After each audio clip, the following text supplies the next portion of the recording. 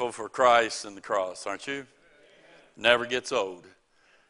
Sometimes we get all wrapped up, and people try to say all kinds of other things, the way to Christ, and there's only one way, and it's by that hill called Mount Calvary. I've seen that, by the way. Several of you have.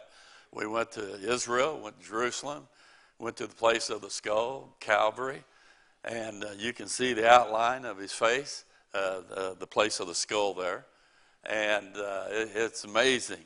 I remember the very first time I went there, I went and we had an Easter service in the grounds there with the empty tomb right there. They allowed it then. They don't allow that anymore. And we sit right there and we were singing Because He Lives. And it's real interesting.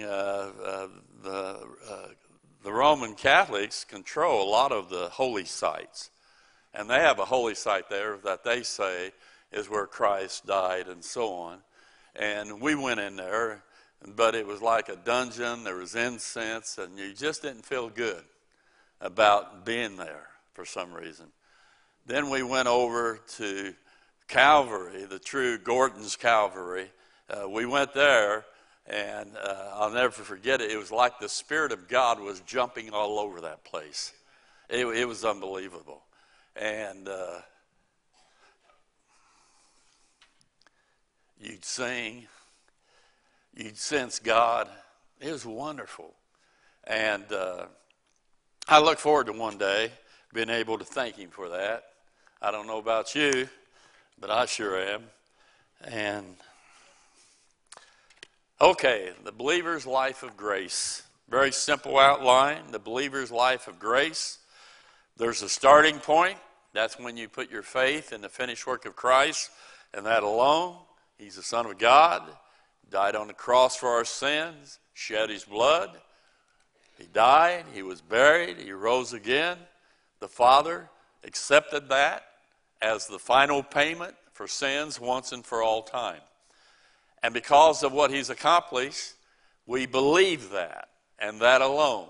It's not church membership, it's not baptism, it's not penance, it's not giving money, it's nothing else, just belief that who Christ is and what He's accomplished. Now that's the starting point of the grace life. And when you trust that gospel of grace there, your life begins. Truly, your life begins. And then it's day to day. It's we call it sanctification. It's a time where you begin to grow, and you try to become more of what the Word says you should be. And so you're trying to put that as a part. You put off the old man, you're trying to put on that new man, aren't you? And some people are more successful than other people. Some people, they're babes in Christ. Some people are carnal. They have one foot in the world, one foot in the church. And then there are other people who are spiritual. They're more mature.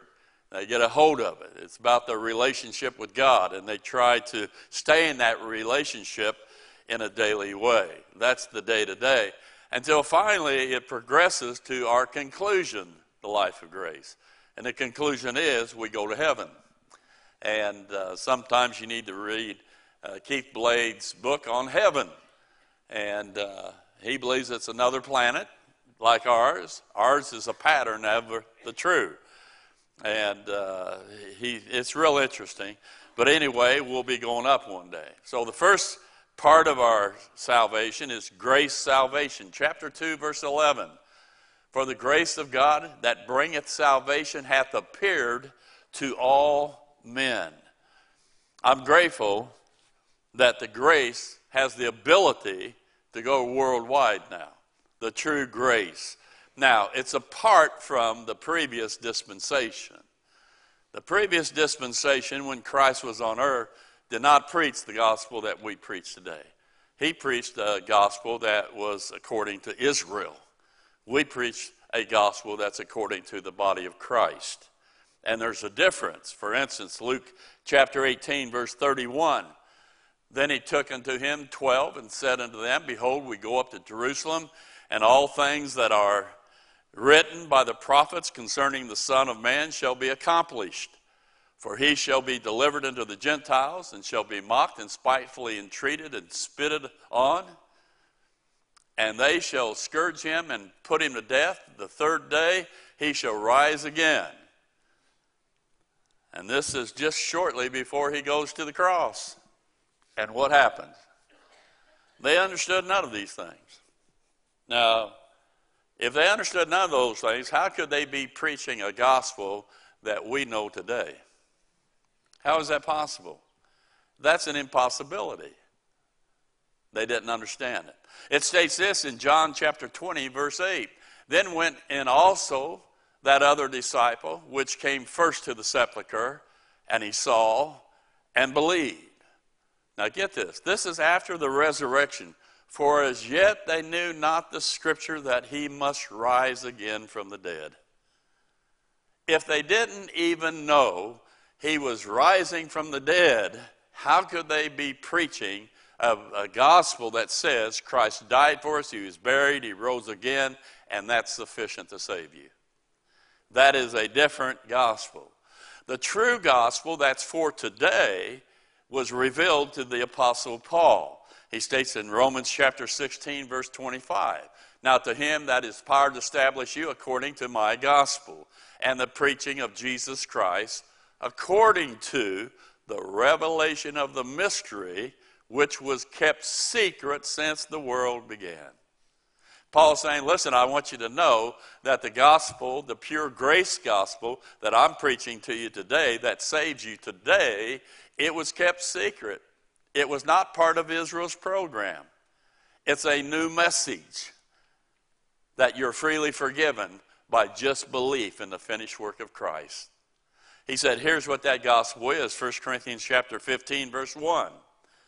Moreover, brethren, I declare unto you the gospel, which I preached unto you, which also you have received, and wherein you stand, by which also ye are saved, if you keep in memory what I preached unto you, unless you have believed in vain. You haven't believed in the gospel, in the resurrection. For I delivered unto you, first of all, that which I also received, I believe it, how that Christ died for our sins according to the Scriptures.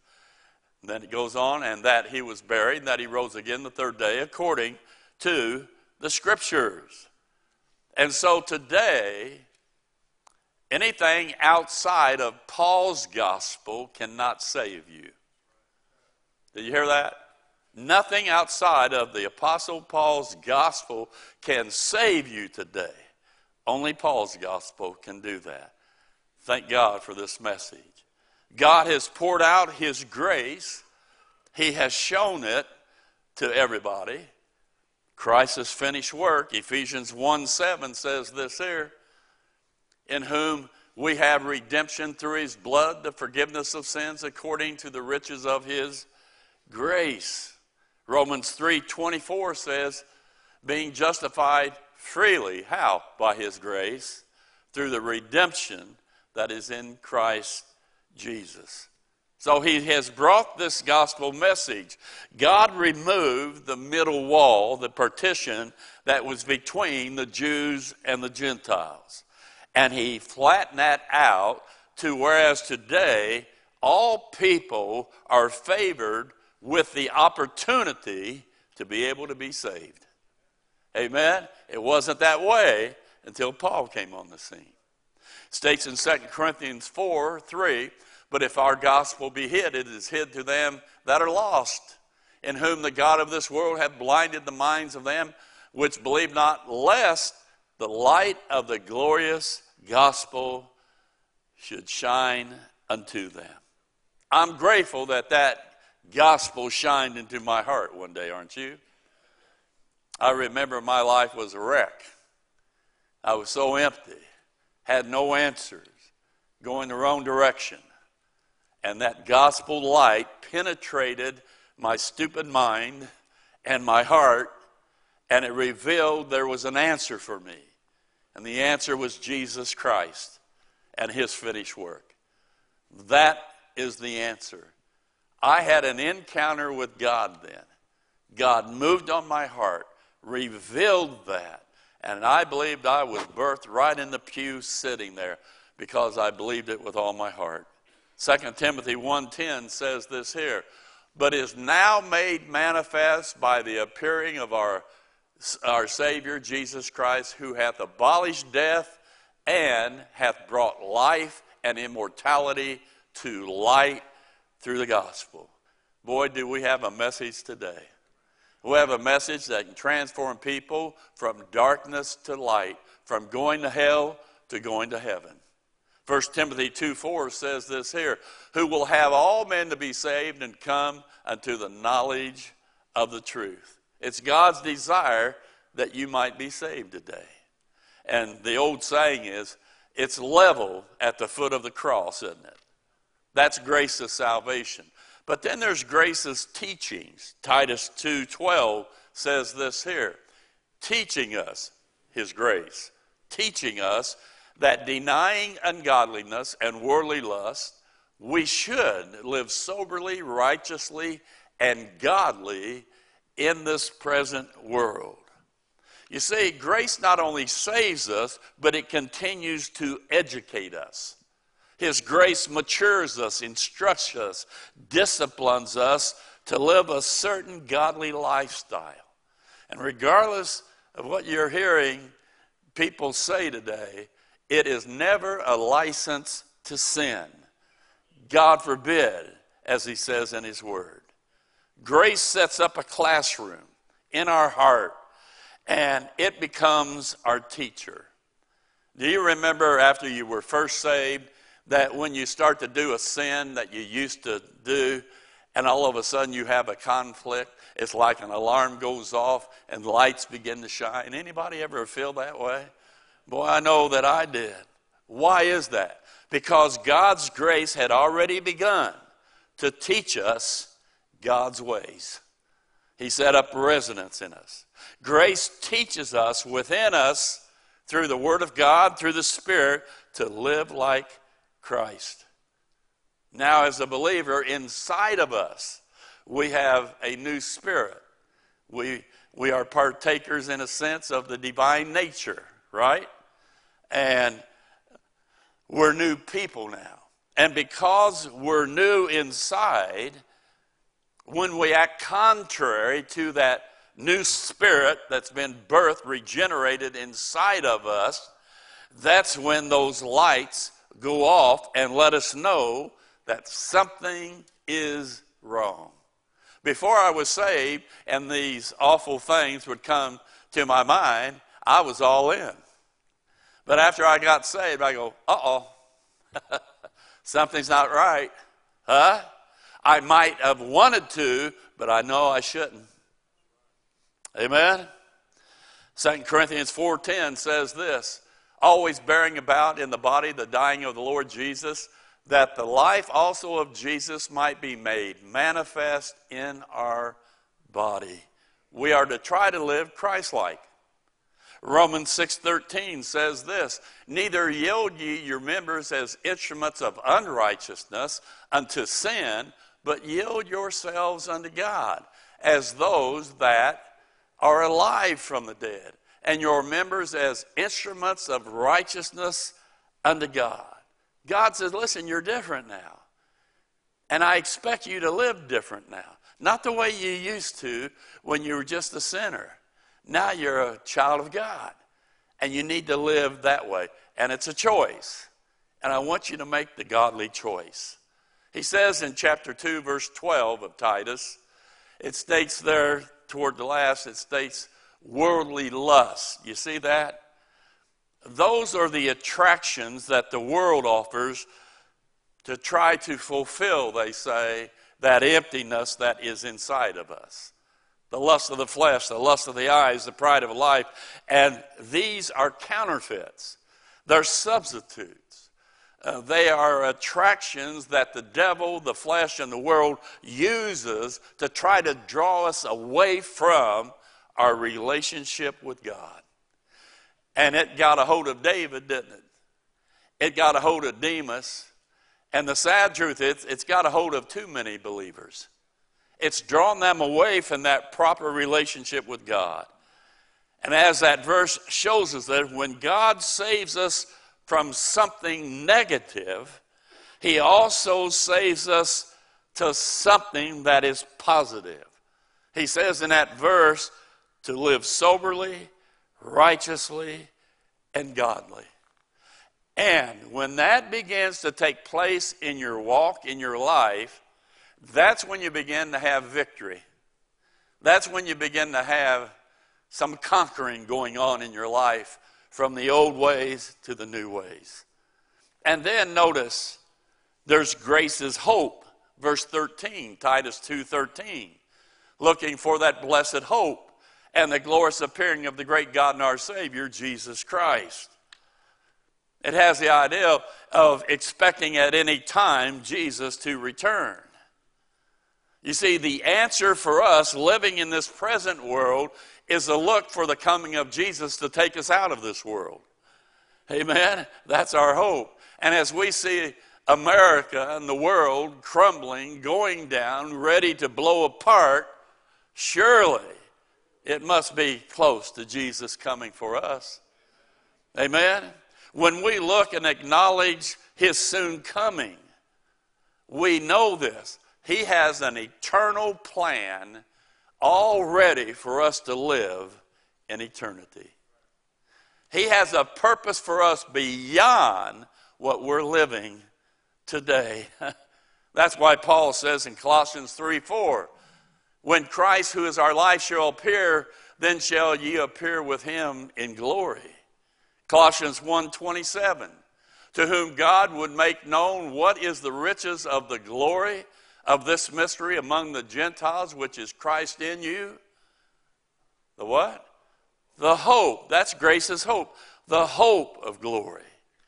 1 Thessalonians 1:10, and to wait for his Son from heaven. That's who we're waiting for. And one day soon our faith will become sight. One day soon, I believe with all my heart, we will be caught up and see him face to face in eternity. That's going to be a great day that day. And then we begin to fulfill his eternal purpose for us. We in heavenly places. And it might be the fact that we might even instruct some angelic creations. We might even have part in some of the responsibilities in the universe out there one day. It states in Ephesians 2:6-7, and hath raised us up together and made us sit together where? In heavenly places. There are places in heaven that in the ages to come he might show the exceeding riches of his grace in his kindness toward us through Christ Jesus.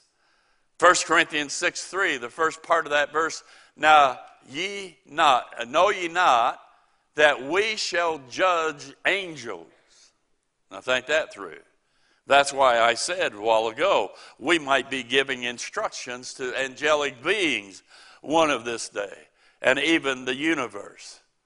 And by the way, grace's hope, that verse 13 again, it says there, I think it's important, the great God and our Savior, Jesus Christ. That and there's a conjunction, and it connects this God is our Savior, who is Jesus Christ. Jesus Christ is God. Amen? Now notice what I've said. Grace's salvation, grace's teachings, grace's hope, and grace's works. Now this is an important part. 2:14 says this here. Who gave himself for us that he might redeem us from all sin and purify unto himself a peculiar people zealous of good works. Took us out of Adam and placed us in Christ. He's changed who we are. We are new creatures. He now owns us. And as a result of that, we are to show the lost we are God's special people by the way we live, we practice, and the things that we do. As the Word of God works in us, the Spirit of God's taking that Word in us. Ephesians 4:1 says this, I therefore, the prisoner of the Lord, beseech you that you walk worthy of the vocation of being a child of God, wherewith ye are called.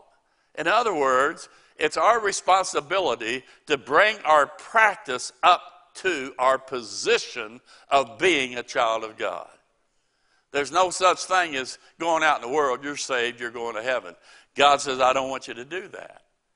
Ephesians 2:10 says this here, for we are his workmanship, created in Christ Jesus, salvation, unto good works, which God hath before ordained that we should walk in them. God says, I've ordained that you practice godly living. I've given you before what Dr. Charles Baker said. He said this, if a person claims to be an artist, yet he never paints, if a person claims to be a musician, but he never plays, we have reason to doubt that they're not what they're saying. And if a person claims to be a new creation in Christ, to do good works that glorify God, but they never do them, we have reason to doubt they've ever had an encounter with God. Now, a lot of grace preachers won't preach that because they are just so full of grace, which I understand, but grace works in us to live for God. We often say, well, we're saved by grace through faith in the finished work of Christ. But grace and faith are not works. Grace and faith are not works. But Unger said, saving faith can never be divorced from works which show faith and grace exist. If faith and grace exist in you, it should demonstrate it by the way we live our lives. Blair said, we're not saved by works, but if true faith, it is followed by some godly works. Ironside said, no action, no faith. There is no work of grace in the heart where there is no acts of grace in the life.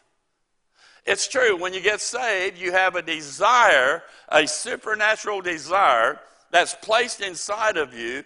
You want to please God. You want to do something for God. That's an automatic thing that happens.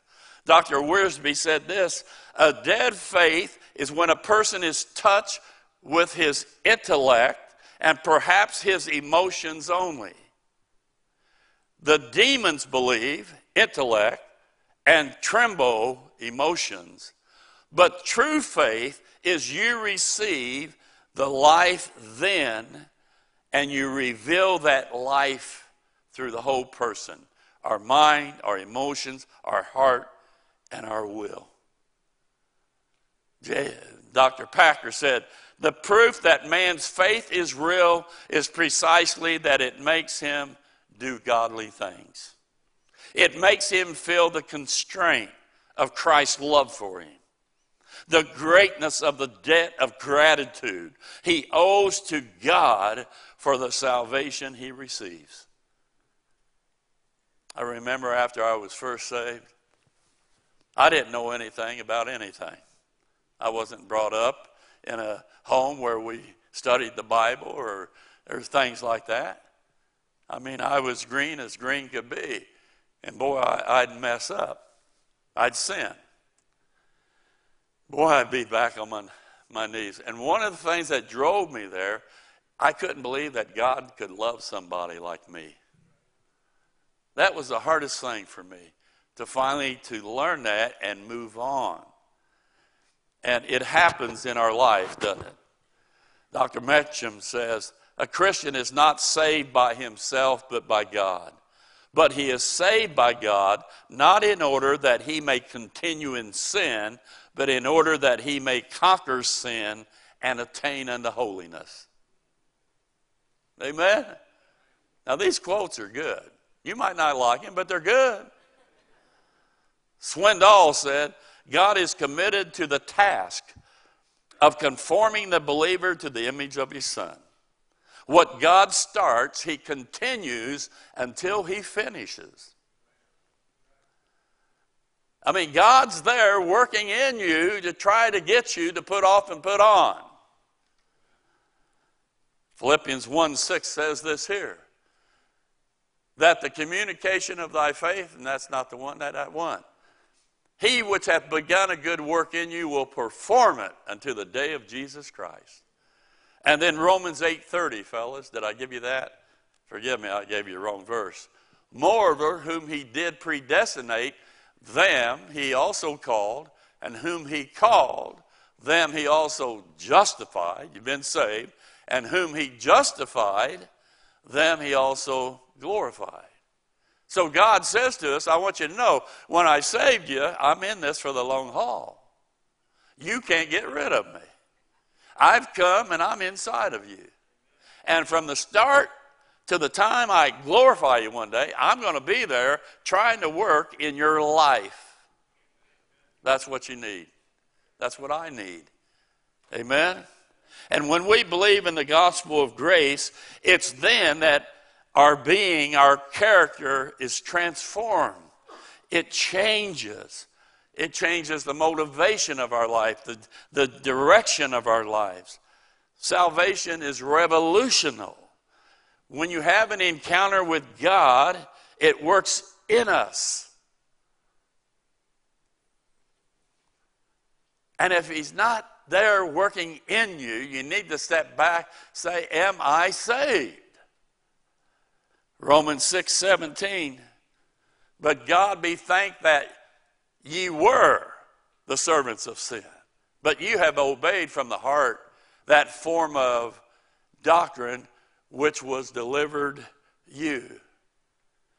Being then made free from sin, you became the servants of righteousness.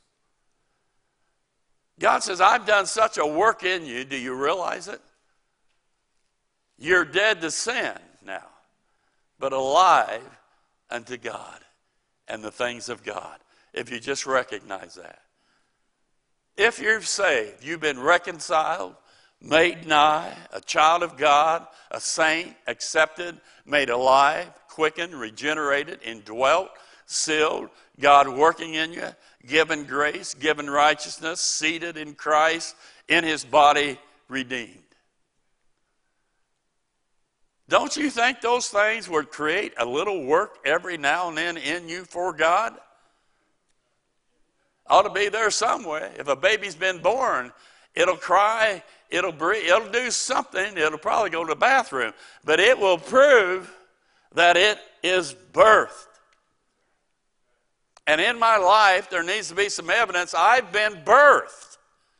I'm not saved by works, but because of this transformation that's taken place called salvation, it ought to birth some things in my life that's toward God.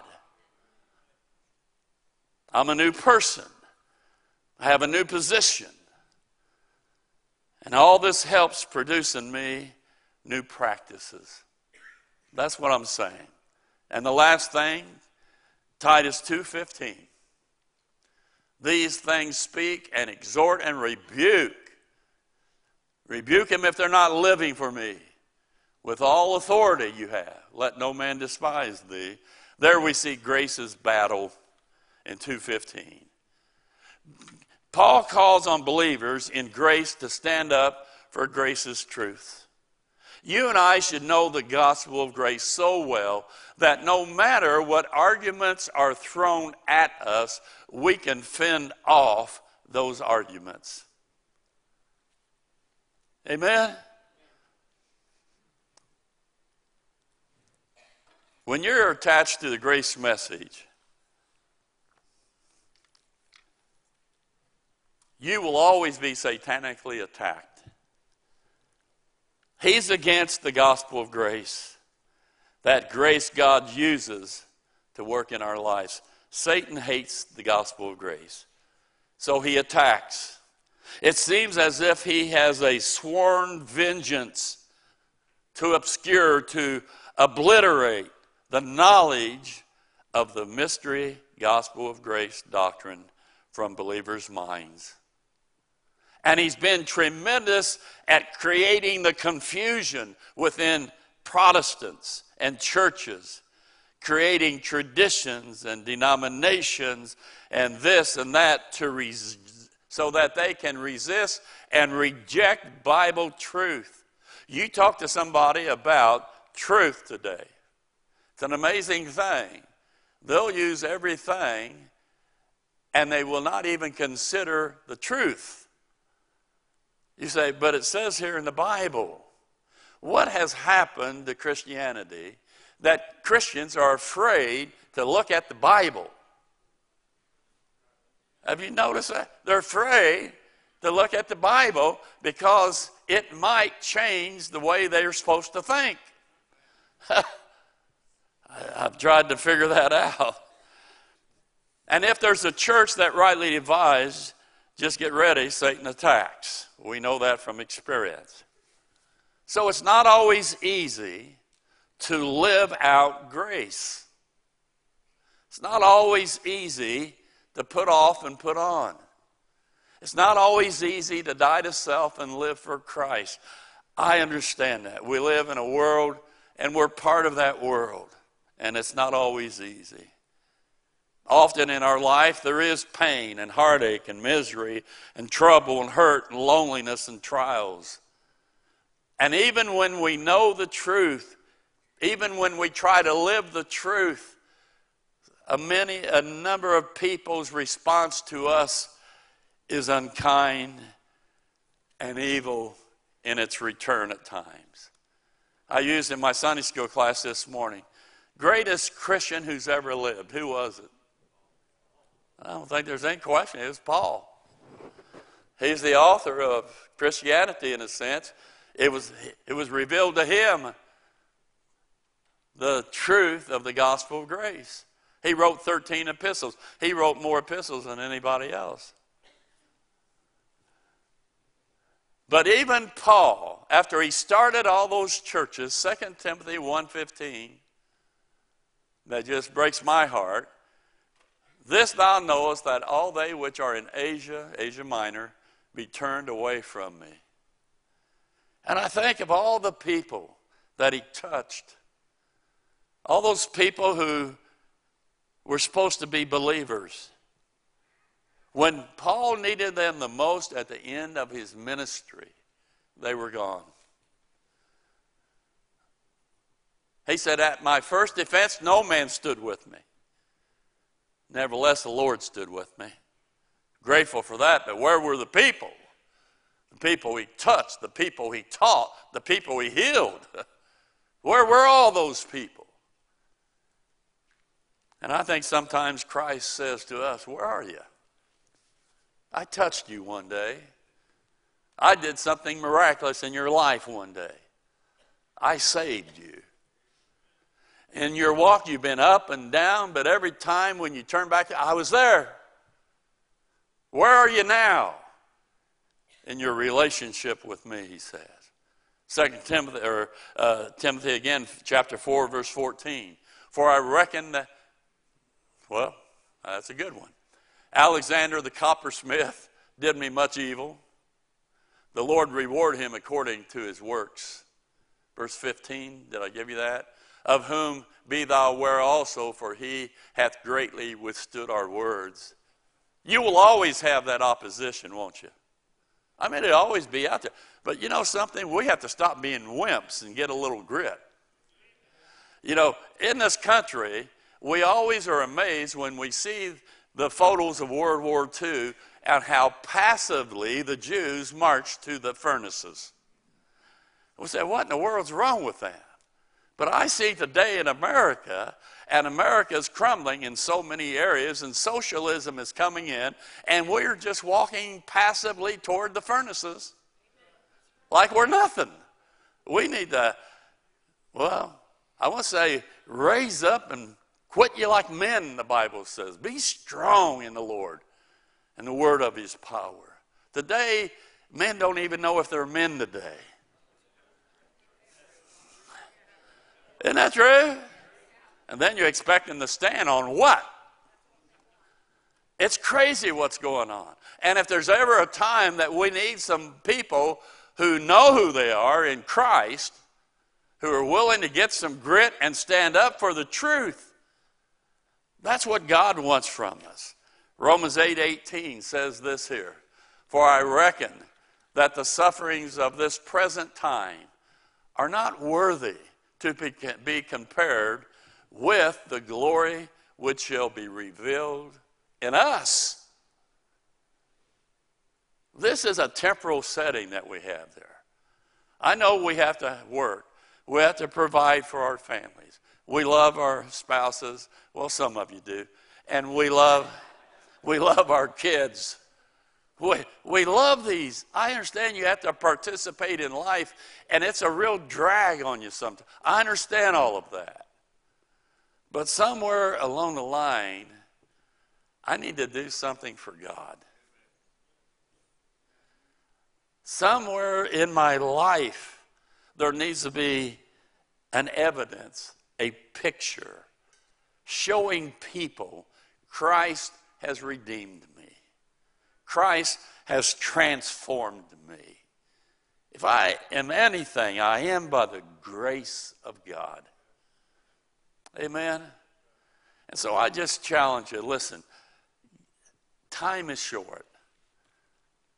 People need to see people that do stand up for what they believe and the truth. And I hope it's people that come from Grace Point.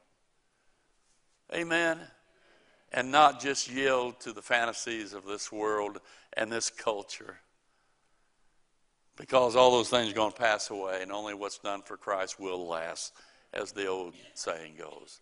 Father, we love you. I just pray you be with our people. I love them. I wish for them nothing better than your grace working in their life. And Lord, while you're calling on others, please don't forget me. Don't pass me by. God, I need a touch of you to refreshen me, to encourage me once again. This is a battle. It's a war. And God, I want to be a part of the victory. So bless the people. May something said today tug at their hearts, that they will say, it's God all the way for me. In Jesus' name. And everybody said? We hope that you received a blessing from today's broadcast. We would love to have you to visit us in person.